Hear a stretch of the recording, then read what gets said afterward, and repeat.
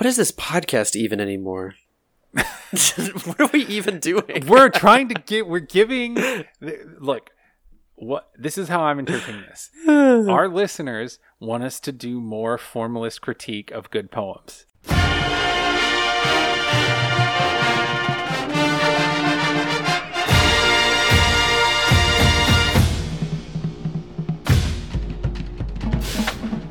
Welcome to Chapel Bell Curve, a stats-focused podcast about UGA football. I'm Justin. And I am Nathan. And today we're going to review this craziness that was the Austin Peay game this past weekend. So, getting straight into it, one word to describe your experience in the Austin Peay game. Nathan, go. Hot? Yup.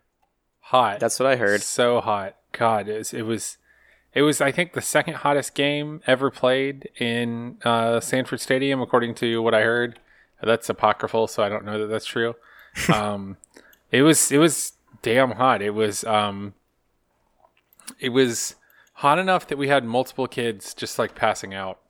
Jeez. And having to go into the stadium, and it was a mess. I mean, I would say our props crew and our nurses took amazing care of us, but yeah. It was rough. I mean, even if you're doing everything you can, and even if you were very well hydrated, which I think most of our kids were, it was still rough. Jeez, that sounds awful. I was listening to the Waiting Since Last Saturday podcast right before this, actually. I think Scott Duvall, I don't know if this is true or not, but I trust things that Scott Duvall says for the most part. He had to get out of there, and as he was leaving, or I think his dad was leaving or somebody, like people were being pulled out in stretchers, and like it was just a constant stream of people leaving on stretchers. And I was like, I mean, damn. I think part of the problem is that those people were all drunk to begin with, you know? Yeah, that's true.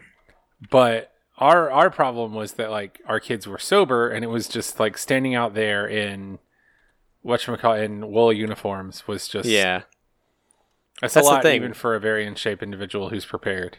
Yeah, those of you that I feel like most of our listeners are probably Redcoats at this point, but some form of marching band Redcoat or former Redcoat. Yeah, but those of you who aren't, those suits, they keep you hot when it's hot, and they do not keep you warm when it's cold. Nope. At all. They are the worst, and it's just part of it. I can only imagine being out there in that heat with no cloud cover whatsoever. Tell me, just from your point of view and your side of things, how was coming in? Did you guys come in from the West End, or did you come in from the East End still? How did that all work out? Well, we marched in from the West End after the dog walk, and then we came in from the East End. Yeah, so we came in from the East End, but we went out the West End. I mean, the West End looks really nice. The profile and like the aesthetics of it are super nice. It's not, it involves a little bit more walking because if you enter from the East and you exit from the West, then you have to walk back down 100 yards back to where we sit. But having said all that, I mean, the stadium looks amazing. I noticed the sound was really good. Like, it wasn't like your classic sort of Georgia horrible sound. I remember when we first installed the new speakers, they were very loud but not very well balanced, and these sound good. They sound very good, actually.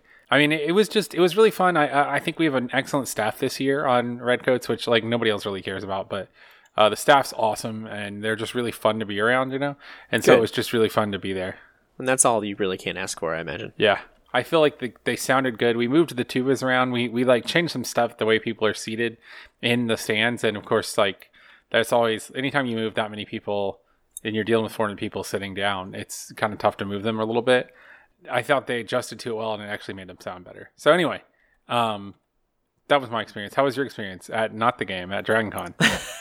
I did the exact opposite of football. I was at DragonCon the whole time. No, it was absolutely incredible. I did want to share, because this isn't a DragonCon podcast, but I did want to share. I did go to a few podcast panels. It was awesome. I did go to the My Brother and Me show up in Cobb. How was that? Oh, it was absolutely incredible. It's somebody asked me immediately after how it was and what I thought and, what kind of jokes they told. And I was like, I can't really share because I'm still so overstimulated from meeting these people and seeing these people. Yeah. Because it really is like that. One of the biggest reasons why I do anything podcast related is because of them. And I got this really great letter. I think I don't know if I've ever spoken about it on the podcast, but for Christmas last year, Anna ended up sending messages to each of them on every social media platform and every email they've ever had about just kind of what was going on in my life and, my doubts and this and that. But not to get too deep, but Justin McElroy sent me a letter back. And so it's been a big reason of why I do what I do. And so That was really cool. Justin McElroy, a very famous podcaster who makes an excellent podcast. Fantastic podcasts. I've listened to many of them today.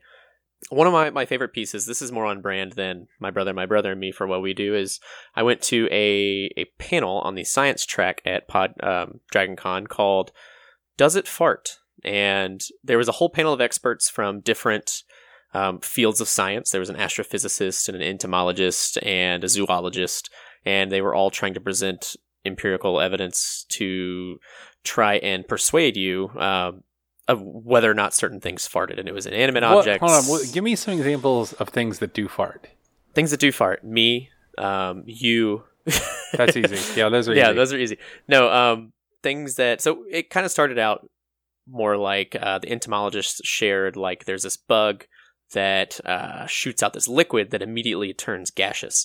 And they had to start out the entire panel by saying, like, the definition of a fart is expelling gas from the opposite end of an intake. And so that's kind of how the whole thing started. And then based off of that definition, trying to decide what was a fart. And so that's kind of how it all went. But we ended up getting these two signs. One said fart and the other said not a fart. So after presenting their evidence, we were able to, as an audience, decide whether or not what they presented was indeed a fart. And it was the best part of my entire DragonCon. What was the most dubious one? There was my favorite, and the one that I was probably more on. I was way involved and like I was sold was it was black holes.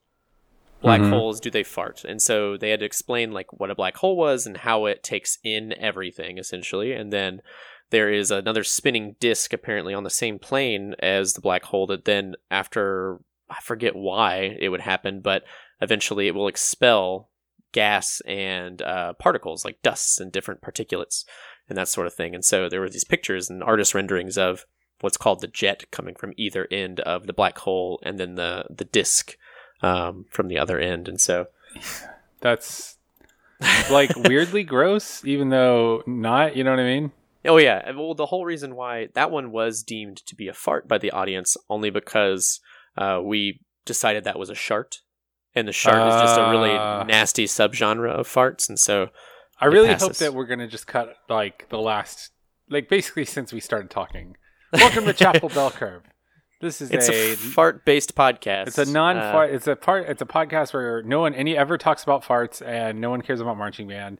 And we're very open, and we're not a niche college football podcast. We don't yuck yums. You know, we don't yuck yums. I do think about sometimes now that we've got infinitely more listeners than we started with. I think our very first episode, we were really excited to get, I think, maybe like 20 or 30 people listening to it. Yeah, well, that was all of our friends and family. That was all of our friends and family, and then me and you twice on all of our devices. No. Yeah. But sometimes I listen back, or I remember that first episode, and I remember there was a bit about, we just didn't know what we were doing, and I think I farted during the recording. And right. As one does. As one does, and you could hear it in the recording, and we took it back, and we talked over it, and you got really upset. But sometimes I think about that. I don't know if I would say upset. I don't think you were upset. It was more like a play upset. Right. I think I was fake upset, but I'm not sure that I would say I was upset. That was also right around when we decided we couldn't also drink and talk about stats. Yeah, I don't know how the Wait and Since last Saturday guys do it. Like, they managed to, like, there's always bourbon going on in the background, and like there sure is. We could do a live show with them and maybe talk about it, but even then I would have to modulate because my mouth gets out ahead of my head even when I'm sober, and when I drink it's way worse. So I can't imagine what that would be like. Although, you know, you want to know, speaking of me talking about drinking, that I shouldn't. Actually, I'm an adult. It doesn't matter. We got followed on our podcast Instagram account and Twitter account, and also, like, I presume Facebook account by one of my former students. Oh. Who is like still in high school. So you know who you are. I'm not going to say your name because you're a minor. But if you're listening to this, just come up to me and be like, yeah, and give me the high sign. And then that'll be the sign that I can think that you're cool. You know who you are. We talked about it already. You got it. Yeah. Just come up to me and just give me one of those like little nods. Hey, do you want to talk about stats? Yeah, let's talk about stats. Oh, hold on. I want to correct one more record because I know he listens to this. I just want to say something publicly. At some point during the run of this podcast, I once said that one of our band directors was stoic. Now, I want to be clear that I was definitely talking about Brett Bauckham, the assistant band director, who is a stoic man. It's not a bad thing. I'm a stoic man. I've been accused of being laconic. I am, and so is Brett. Now, Dr. Robinson, who is the head band director, thought I was talking about him. Dr. Robinson is in no way stoic, and I just want to say officially that Dr. Robinson is a very emotive man who has many good facial expressions. A number of very good ones. And uses them on a regular basis. And also, I just want to say that both Mike and Brett are genuinely the two best bosses I've ever had, which is kind of sad considering that I don't actually work for them full time. Anyway. Is that the cold open? Do I need to put that in the front? Yeah, that's probably the cold open. Anyway, yeah. Let's talk about stats. So we're gonna just in this episode we're just gonna review what happened in the Austin Peay game, which not a lot. I can run through the stats real quick, but the stats tell you the story that you think they'll tell you. But if you like to, I can just give you the 5 factors box score. So Austin Peay, 0.0, drives 12, plays 51, yards 142. Georgia, points 45, drives 12, plays 61, yards 493. What stands out already is that we had the same number of drives and within the same number of plays, which, obviously there's a huge marginal efficiency gap between the two teams. Mm-hmm. And Georgia was very efficient. Yards per play, Austin Peay 2.78, Georgia 8.08. Success rate overall, Austin Peay 30.40 success rate, which is under average, which is, if I recall correctly, around 35. And Georgia 54.10, which is way above average. Yes. Scoring opportunities 2 for 0 points per trip inside the 40. Scoring opportunities for UGA 8 for 5.63 points per trip inside the 40, which is very good. Average field position, starting field position, 24.92 for Austin Peay, 34.56 for Georgia. That, of course, Jake Camarda had a pretty good game. I mean, he kicked a touchback, but whatever. Turnover margin, 0-0. Expected turnover margin, negative 1.2 for Austin Peay, 1.2 for Georgia. In that sense, Georgia had negative turnover luck. You would expect Georgia to get about one more turnover per game than they did in this game. Yardage margin, negative 351 for Austin Peay. Scoring opportunity margin, negative 6 for Austin Peay. Points per trip opportunity margin, negative 5.63 for Austin Peay. And field position margin, negative 9.58. So I would say that there were some eyesight things that definitely did not look as good as the 45-0 score indicates, but I would say that most of the stats kind of back that score up. Really what I was trying to get to that is not try to talk down our win by any means. I was trying more to say we did a lot of average stuff in terms of our playbook, and the players we had out there were mixing a lot of things up, which we'll talk about when we go into our takeaways, of course. It is hard to say how indicative this performance is of this team going forward, both in a good and bad sense, because there are just a lot of caveats you have to throw out with a game like this. It's very difficult to say these plays tell us that this is going to happen. I would say more of my takeaways are more individual based, and then also what rotations are. It's hard for me to say much about this team right now, just from a personality perspective, but also just from I think I know what we're good at, and I think I know what we might be bad at, but it's hard for me to say, I have a couple of ideas of where I would attack us, but I'm not 100% sure where they're going to. You know what I'm saying? Mm-hmm. So it's kind of tough. But of course, I haven't watched everything. I haven't watched all the stuff. Yeah, I've really only watched the highlights. So I watched all that. Let's get into the takeaways. So give me some of your takeaways from this big game. Let's see. From this big game. This big old game. Okay, so I spent a long time in the third and fourth quarter. I made myself a half sheet laminated depth chart, and I spent a lot of time looking at numbers and just seeing who was in and who was out. Jamari Sawyer looks like he might be the second team right guard. We pretty much went with Jamari Sawyer and Cade Mays all the way through second team right guard. We also had Cade Mays and Trey Hill at some points as quote unquote tight ends, which was really fun. Yeah, that was weird and good. Jamari Sawyer and Cade Mays looked very good. Trey Hill had some starts at center and at left guard, or snaps, and he looked okay, good to Midland. There was a fumble. There was a very bad snap from him at one point as the center. I would say my overall thing is just if you look at the size and sort of bend and flex and just athleticism of our third team offensive line. It's absolutely scary. And so, that just, it bodes well going forward, because I think our offensive line is definitely a place where, you're going to have attrition. That's just how it is. And I really think that is a place where we can afford to have attrition, which is good because it's pretty much going to happen. I think Richard LeCounte, I actually saw a couple of really good things in the secondary. I thought that Tyson Campbell looked like there were some times where he was a little confused about what he was doing. But then also, he's just so long, dude. He's so fast. He's so long. The pass breakup he had, he didn't really misplay. He was right there, but he didn't look like he totally knew what the technique was, and he just kind of put his hand in front of the ball because he's that long. Like, just was standing behind the guy, went from behind the guy not touching them to having his hand in front of it to knock the ball out in, like, the span of, like, 0.5 seconds. It wasn't necessarily, like, the best, like, technique, but, I think that we're going to see him give up some plays, but I also think we're going to see him make some amazing plays because he's just, he looks every bit the 5-star cornerback. And the fact that he's starting over some guys with experience, Mark Webb and Eric Stokes, who also look decent, is pretty telling, because he is going to bust some plays that because he's a freshman and then end up making a good play after the bust because he's so fast and big. So that's exciting.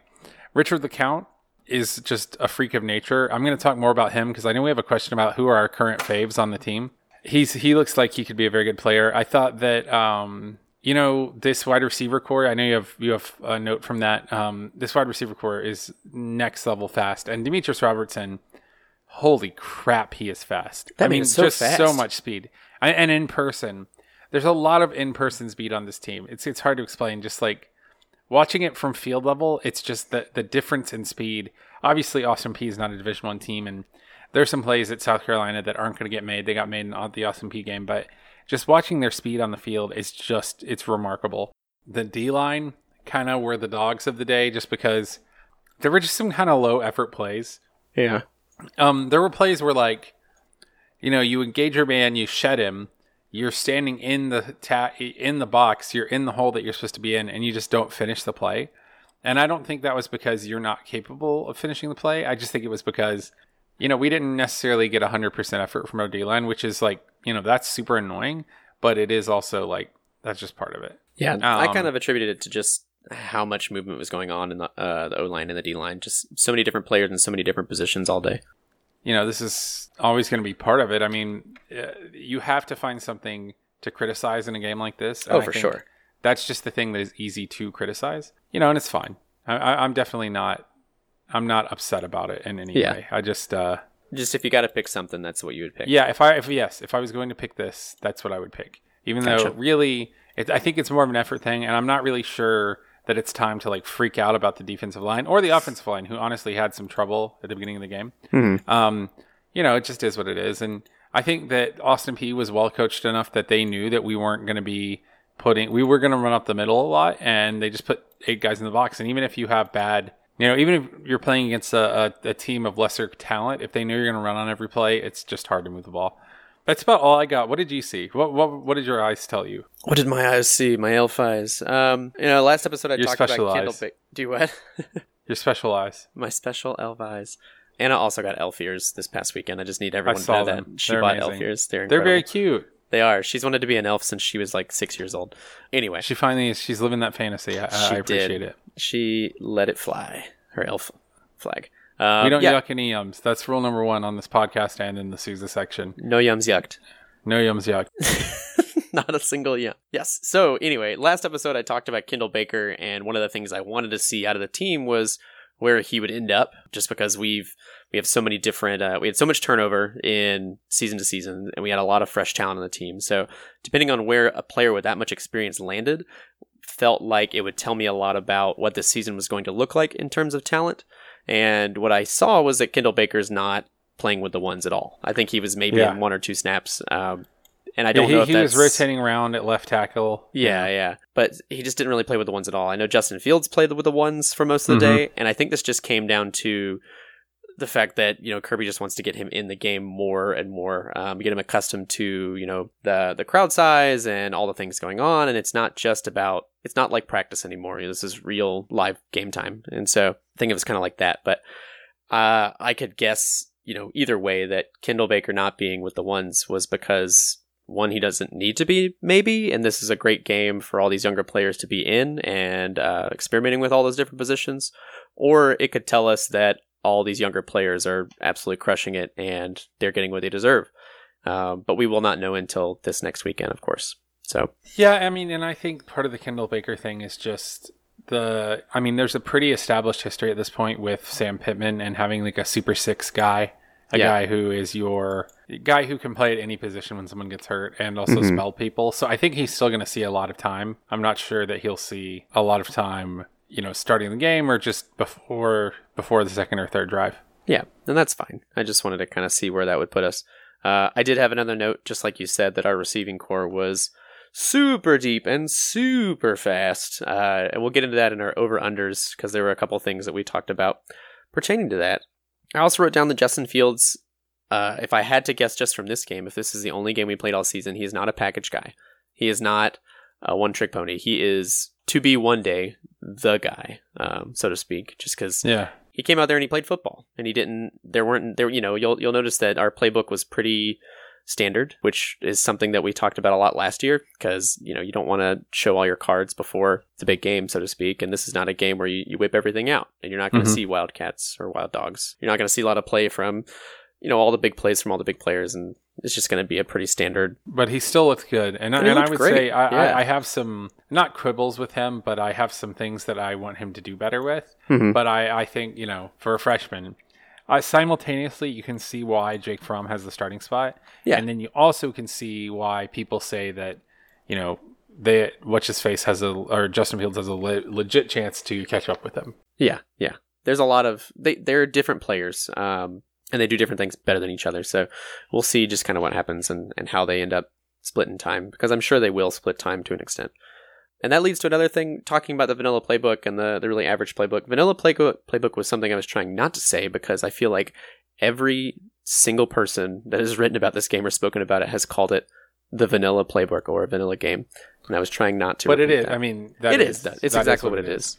And there's a reason they played. I mean, we were running a lot of like power left and, we were running like 2 over and just like very basic, like, crossing routes, like double slants, like all that crap. It's not crap. It's like the core of our offense. But the problem is, and the way, a lot of offensive lines were, or a lot of offensive playbooks, most of them work is that you have the core of your offense, you have everything that runs off of that core. And we showed them the core, but we didn't really show them anything like any wrinkles that we're going to try to put in. Just exactly what you just said is that, because of that, South Carolina doesn't have anything to view on tape. They're not going to be able to see. They don't know what they're getting themselves into, essentially. They can guess a lot, and there's probably some pieces that we could pick apart if we wanted to pick some bad spots. Like, they'll probably take advantage of the middle of the D-line, how it's a little bit weaker. It's got younger players. Our linebackers, we don't really know what's going on with the linebackers still. It was interesting to see. Yeah, I think they're going to score some points. I think this is going to be a relatively high-scoring game. Yeah, it was interesting to see how the inside linebackers ended up lining up and how they paired them off. It was just like skilled individuals playing with like skilled individuals, which I found interesting. Yeah. And what I meant by that is that we had both of our more pass rusher, like run stuffer inside linebackers together, and then our, play the sidelines inside linebackers were together as well. So we saw like what you're referring to, I think, is that Monty Rice and Jawan Taylor, who are more of your like left to right runners. I'm sorry, I got this backwards. Let me try this again. Yeah, Jawan Taylor and Tay Crowder were playing together, and Natrez Patrick and Monty Rice were playing together, which is interesting because those are not like complementary pairs. No.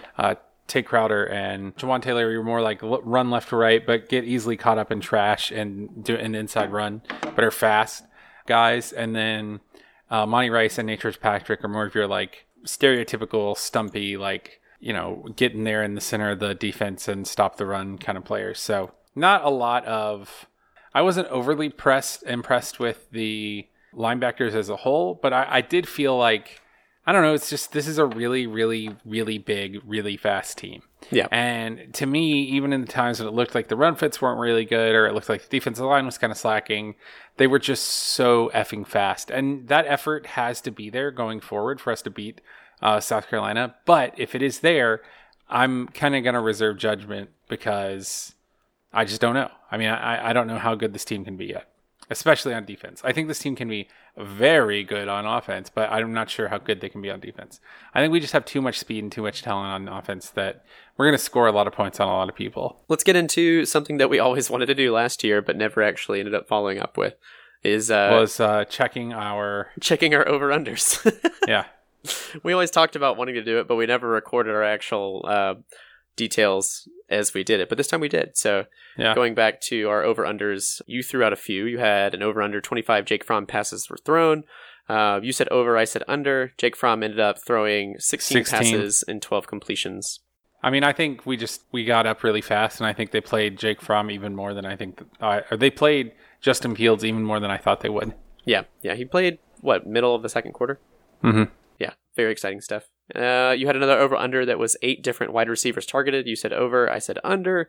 There were 11 wide receivers targeted with at least one catch. This is maybe my favorite one because I feel like I had this nailed, and I had the score nailed because of this. Mm-hmm. One of the band directors, Brett, asked me how much did I think we were going to score, because there's this really intricate thing that we have to do about planning when we're going to play and in what timeouts and how many of those timeouts are going to be because of scores and all this.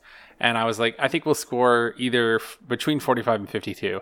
And it was just like, boom. And I was like, and I think it's going to take a long time because they're going to throw the ball a lot because they don't know who they're going to take to South Carolina and the wide receiving core. Boom. And it was just like, that was one I'm very proud of. The next one was over under 1 rushing touchdown from Justin Fields. He had nothing. Yeah.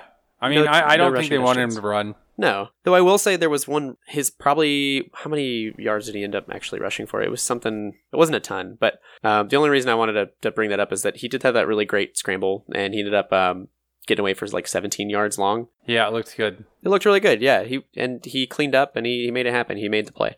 So that was pretty fantastic. You said over, I said push, so neither of us got that right. Yeah, no. We had another over-under, one of mine. My first one was Justin Fields would play more than 15 snaps. We both said over, and that's absolutely true because we saw him as early as the second quarter. Over under 6+ Havoc plays, we both said over. We said 9. We were thinking that this team would be a lot more aggressive than they ended up being this time around. There were 2 half tackles for loss and then 1 full tackle for loss. That only adds up to 2. I think there was a 3rd tackle for loss somewhere in there, but there were no sacks. There wasn't a whole lot of pressure on the quarterbacks, which I think was fine. I mean, and they ended up going way more for they ended up doing way more of the option stuff than we thought we would, I think. Mm-hmm. Which is good. I mean, we thought that was kind of, I don't know. And then 3 field goals over under. We both said under, which is correct. There was only 1 field goal, but Rodriguez still went for 9 points. Yeah, of course he did. And that's kind of our over-under situation. The last bit was our actual prediction of the score. 45-3 was for you, and I guessed 52-6. Boom. So that's boom. pretty solid. 45-3. Off by 3. That's pretty solid. But we covered the 40, which is all that we really wanted. Our last little bit and piece, we had some Ask CBCs. So we had a few questions come in through our hashtag AskCBC. Just make sure that if you are listening and you would like to ask us a question, that you tag it with hashtag AskCBC, and you will be on the air. So the very first question came in from Hannah Schaefer, and she asked, how do you think the tight end usage situation will change, if at all? So Nathan, you want to take this one? Yeah, I mean, I think they're going to get more targets. We saw 3 catches by tight ends, 1 by Isaac Nada, 1 by Charlie Warner, 1 by Luke Ford in this game. I think they're going to be used much the same way in terms of schematically, but I do think that, we're going to see him at H-back, we're going to see him lined up tight, we're going to see him blocking. But I also just think that a lot of our intermediate stuff last year was either throws to the running backs or just longer runs, mid-level runs. And I don't think we're going to be able to, I just don't think that we have the running back depth to do that. Even though our running backs are amazing and James Cook seems to be a star in the making when catching the ball out of the backfield, I'm not, fully, I don't think that our running backs are obviously going to be at the, Sonny Michel and Nick Chubb level right now. And so I think we're going to just naturally going to try to press the seams a little bit more to get more people out of the box using the tight ends. And I think that we already saw sort of a little bit of that with 3 targets on Saturday. Our next question comes in from a Trey, just Trey, Trey. He said, Nathan, he wants to know why you hate Jacksonville State so much. And then he added a real question. Do you think Jake Fromm will be in the Heisman race? I'm not going to say because I don't want to start stupid drama. Stupid. I think Jacksonville State is a fine institution of higher learning with many excellent programs. And if you find me in person, you can ask me and I'll give you the real answer. Do I think Jake Fromm will be in the Heisman race? Probably not. We answered this last episode too. I think we kind of have too many weapons, if that makes sense. I think that even if we do really, really, really well, it's going to be very easy for us to, I don't know. I just think it'll be really easy for the blame and the credit to go to other places because we have so much. I don't know. We're going to have so many weapons. You know what I mean? Yeah, we like to spread the score wealth a lot around. of points. It's going to be really easy to give the credit to Demetrius Robertson or James Cook or DeAndre Swift or whatever, or Terry Godwin. Oh, this is one that I'm excited. I'm going to set you up for this one because you have this whole big thing about it that you did research on. So Price Ford from Washington State. Was this on Twitter? This is on Twitter. So it was a little weird. I didn't realize it was a question for us. I thought it was one of a miss hashtag because it is a dealership, Price Ford, out in Washington State, that asked this question. And it was worded odd, and it was a name I didn't recognize at first. And so I had to start doing some research to make sure it was really a question for us and not for the Canadian Broadcasting Company. I see that. Yeah. So it threw me off too, and I almost didn't catch it. Number 1 dealership on the Olympic Peninsula. Well, hey, good for you. Port Angeles Price Ford. If we got any more West Coast listeners, make sure you buy all your Ford trucks from Price Ford. If you're in the Olympia area, the Olympia Peninsula area, Price Ford for your fine. You know why he does? You know why he asked us is that obviously Georgia is built Ford tough. Obviously, and he wanted that free advertising money. Yeah. Anyway, what does Price Ford ask? We owe it all to Rosalind Burns Gammon. Explain to us why. Okay. So I thought this was really fun, and I'm a big history nerd, so this really got me. So Rosalind Burns Gammon is the mother of a player, Richard Vonelblade Gammon, who was a quarterback on the 1896 UGA team, which the only reason that's even important at all is because he played for the fabled Pop Warner. So that's important only because of that. But in 1897, Richard Gammon played for the UGA team. He was a fullback, and he also played some on defense. And back then, you could play any number of positions on any given day, and there were a lot less players on the team at any given point in time.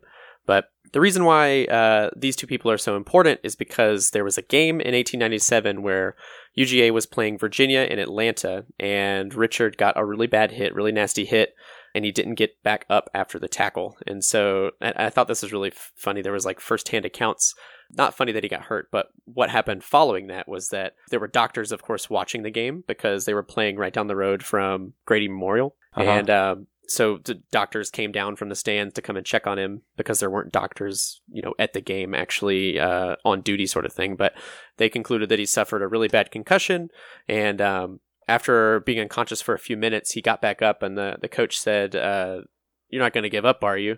And he looked back at the coach. He said, "No, I've got too much Georgia grit for that." So, which is awesome, but also, come on, man. Yeah, no one to fold him, no one to show him. What are the? Yeah, because did he ever speak another word after those words? Those were his last words ever spoken, actually. Yes, yes. He's got too much Georgia grit for that. So early morning, hours later, Richard died.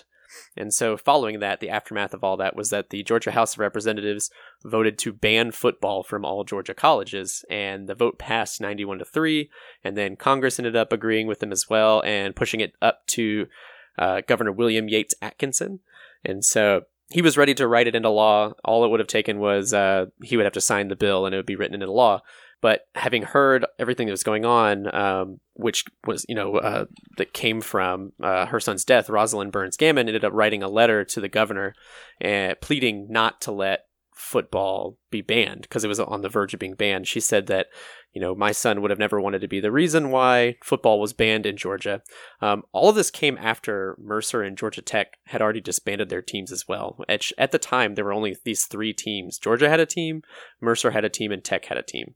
And Tech and Mercer had already gone the way of the dodo. And so Georgia was the last one to go at the time. But because she wrote this letter, she sent it to the governor. She ended up saying things like, he had 2 other friends that died in a rock climbing and a skating accident, and those sports weren't banned. So don't let, my son's death be the reason why this sport is banned. He loved it too much, et cetera, et cetera. And so after reading this letter, Governor Atkinson said, all right, we'll let it be. And so she was lauded as she was renowned as the woman that saved college football, essentially, because without Georgia football, it would be a lot different. The landscape would look a lot different than it does today, of course. And I imagine that probably would have led to a lot of different rules and maybe potential bannings, or some schools not even chartering a team from there on out. So we can also get into another time. Like I find it really interesting, all the stories of like World War I and World War II and all the teams that actually ended up sticking around and those that are disbanded, because there are a number of years in both world wars where a number of teams did not have that couldn't field a team during those years. So pretty interesting stuff. Are you ready? I actually have something to add to this. Okay. I also very much like history, and one of the figures that I love the most in history is Teddy Roosevelt. Even though we have very different politics, in some ways I love him. When I was like, I think 15 or 14, my dad told me, or 13 I think, my dad told me that he would give me $1 or something if I memorized the man in the arena quote from Teddy Roosevelt. And then he gave me there's a very famous 2-part biography of Teddy Roosevelt called T-Rex is the first one, and he gave me those 2 and I read them. But anyway, interestingly enough, so that was in 1897, and that started like sort of a surge of anti-football sentiment. Mm-hmm. And in 1905, Teddy Roosevelt, in the last year of his presidency, there were 18 players who died and 159 who suffered severe injuries. And during that season, one Princeton alumni tallied, among other wounds, 4 concussions, 3 kicks in the head, 7 broken collarbones, 3 grave spinal injuries, 5 serious internal injuries, and 3 broken arms, 4 dislocated shoulders, 4 broken noses, 3 broken shoulder blades, 3 broken jaws, 2 eyes gouged out, 1 player bitten and 1 knocked unconscious 3 times in the same game, 1 breastbone fractured, 1 ruptured intestine, and 1 player, quote-unquote, dazed. Jeez. So, on October 9th, Roosevelt, in response to that, convened a football summit at the White House. He had Secretary of State there. He had the coaches from Harvard, Yale, and Princeton. And he said, and this is a direct quote, "Football is on trial. Because I believe in this game, I want to do all I can to save it. And so I will call you all down here to see whether you won't all agree to abide by both the letter and spirit of the rules, for that will help." And so basically, that led directly to the creation of the Intercollegiate Athletic Association, which was later to be renamed the NCAA. And so for all of the negative things that the NCAA has done, or one of the good things that it's done, is standardize the rule of football and required what little safety protections there are to be involved. That was because at the time, football was a game that had a lot of sort of like unwritten rules, kind of the way baseball does now, except most of them involved violence, and it was much closer to rugby than football as we know it today. And so you can see all of that sort of like the saving and the modernizing of football. There's a direct line from Rose Gammond and her son, what's his name? Richard Von Gammond, to Teddy Roosevelt sort of modernizing football. In fact, there are political cartoons where like Teddy Roosevelt is like putting, like, he's sitting on a big coal basket, covering up all the things that he doesn't like the coal strike, and paying more attention to brutality in football, and Richard Von Hammond's dead body is there and stuff. It's very interesting. It is really interesting. That was way too much time on that question. So thank you, Price Ford. Also, I thought that there was a Price Ford in Georgia, and I think there is, but I guess sure there is. It's a different one. Yeah. Hey, I got another question for you. Yeah. There's one from James Bearfield. He asked, "Hey, Nathan, why'd you lie? Promise to try and talk slower on the podcast." Well, James, it's because I'm a father figure, and all father figures disappoint their son figures. No, I'm just really bad at it, honestly. It's a work in progress. I wish I could talk slower, but I get so excited. God, I'm so excited. Anyway. He also wanted to know if you could choose a poem to equate to this game this past Saturday, what would it be and why? It would be Mary Oliver's The Sun, the text of which that I have up here, and I'm going to read now. This is The Sun by Mary Oliver. Have you ever seen anything in your life more wonderful than the way the sun, every evening relaxed and easy, floats down the horizon and into the clouds or the hills or the rumpled sea, and is gone? And how it slides again out of blackness every morning on the other side of the world, like a red flower, streaming upward on its heavenly oils, say on a morning in early summer, at its perfect imperial distance? And have you ever felt for anything such wild love? Do you think there is anywhere in any language a word billowing enough for the pleasure that fills you as the sun reaches out, as it warms you, as you stand there empty-handed? Or have you too turned from this world? Or have you too gone crazy for power, for things? Thank you. What is this podcast even anymore? What are we even doing? We're giving. Look, this is how I'm interpreting this. Our listeners want us to do more formalist critique of good poems. That's exactly that's what we're going to give them. Thanks, James. Hold on. I think he had a real question too. Did he? Hold on. Yeah, I just didn't copy it over correctly. Let's see. James's third question. You can see how confident Fields is in his ability to run by how long he waits in the pocket. Do you see this as being a bad thing? I do and I don't. I also just think that's part of Fields being a freshman. He just needs to make better choices and quicker choices. And, I think that's going to only come back to bite him when there's a defense there that's fast enough to catch him. And I think that he'll have a lot less leeway to do those kind of slow developing passes in this game than he might in a game like South Carolina.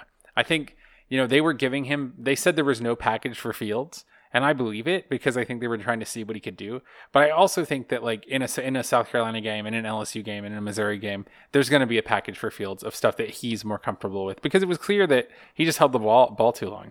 I did mean to actually add before we pulled off the Rosalind Gammon thing. We have a really cool museum, the special collections library on campus, and if you have the time, that place is open like all of the time, and you should definitely stop in and check it out because there's a lot of firsthand accounts of the woman who saved college football.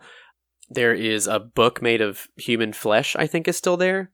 Is that a thing? But that's not even, it is, but dude, there's so many more cool things. There's way cooler stuff in there than just there's that. way cooler things like the original notes for a draft of Gone with the Wind, Audubon's original drawings for his Southeastern Book of Birds. So you can see like the first scientific drawing of like the brown thrasher, which is Georgia State Bird, or like the Southeastern Cardinal, or all sorts of crazy birds. There's like some Herschel jerseys and stuff like that too, but yeah, there was a whole big Redcoats exhibit. The Redcoats exhibit isn't all there, but there's currently like a Georgia exhibit. There usually is one in the fall, and I can't remember what this one's called, but there is one right now, like a football exhibit. Oh, hey, I wanted to say too that I have to like officially issue a retraction. Uh-oh. Because I said something incorrect, and Hannah Schaefer, who asked us a very good question, corrected me on it, and I want to officially say that Will Healy did not go to Georgia Tech. He went to Richmond, where he won a national championship, actually. And but although he did basically grow up around Georgia Tech's staff because he had several family members on staff there. So I was sort of right.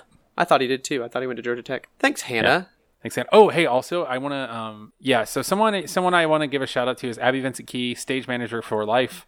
On Twitter, who recently posted her like Facebook memory of the first time she talked about Chapel Bell Curve, which I want to point out she did on the first episode. She's been, I want to say that she's probably one of the biggest fans, if not the biggest fan that Chapel Bell Curve has. And also like the most consistent rock hard, like she is our rock of Gibraltar, she is our guiding North Star. She's the person who will just absolutely listen to this podcast every single time, no matter how bad it is. And I know she's listening to this right now. So, Abby, we love you platonically, and we hope you're having a great day. Thank you for being an amazing fan. And our very last question of the episode comes in from fan favorite Ryan Clark, which is, I think it's just, how many hot dogs can you fit in your mouth? So, I've been thinking about this. I'm sorry. How many hot dogs can you fit in your mouth at one time? Proceed. Right. So the question is like blended, it's more, right? Obviously. It also depends, like, am I sticking them in my mouth like a bunch of cigars in a cat's mouth, like in a Tom and Jerry cartoon? Or am I sticking them in my mouth like crossways? Because I honestly think I could get like a good 8 hot dogs in my mouth. And if you let me chew them, if that counted like chewed up hot dog, I think maybe more. I got a big old mouth. I'm uncomfortable. Oh, while we're on the subject of shout-outs, I do want to shout out to West Coast Mark because we don't shout out to him enough. Before, he cracked me up because he actually messaged me before he messaged both of us, and he just wanted to do some crap talking there for a second, like trash talking. Yeah. All the greatest hits. He trash talked Ryan Clark. He trash talked Nathan Hollywood Lawrence. Nathan Big Time Lawrence, like all of your different names that he could possibly give you, he gave them to you. And then I think he may have felt bad because then he brought the trash talk to a group chat for all 3 of us. So I think you're doing just fine. But thanks for being you, Mark. Yeah. I mean, look, here's the thing, Mark. There were like 80,000 people in that stadium. Yeah, I didn't even hear you say my name because I had a headset on and earplugs in. Come on, man. You know I love you. Come on, you're killing me. You know how it really is. I guess that's it. That's the show. So yeah, this has been Chapel Bell Curve, I guess. Does it fart? Chapel Bell Curve. Yes, it does fart. This one farts. But yeah, if you guys, this has been a review episode. I would not say this is a typical review episode, just because it wasn't as stats heavy as it could have been. Because the stats. We went over some stats. Come on, we went over some stats. You got to give us credit for that. We did talk about some numbers. It wasn't so bad. But yeah, if you guys want to hear more of your own questions, you're always welcome to #AskCBC. We will put your questions on the air. If you have any questions you want to ask us and you don't have Twitter, you're welcome to email us at chapelbellcurve@gmail.com. We're also on Facebook and Instagram. You could literally just search our name and you will find us.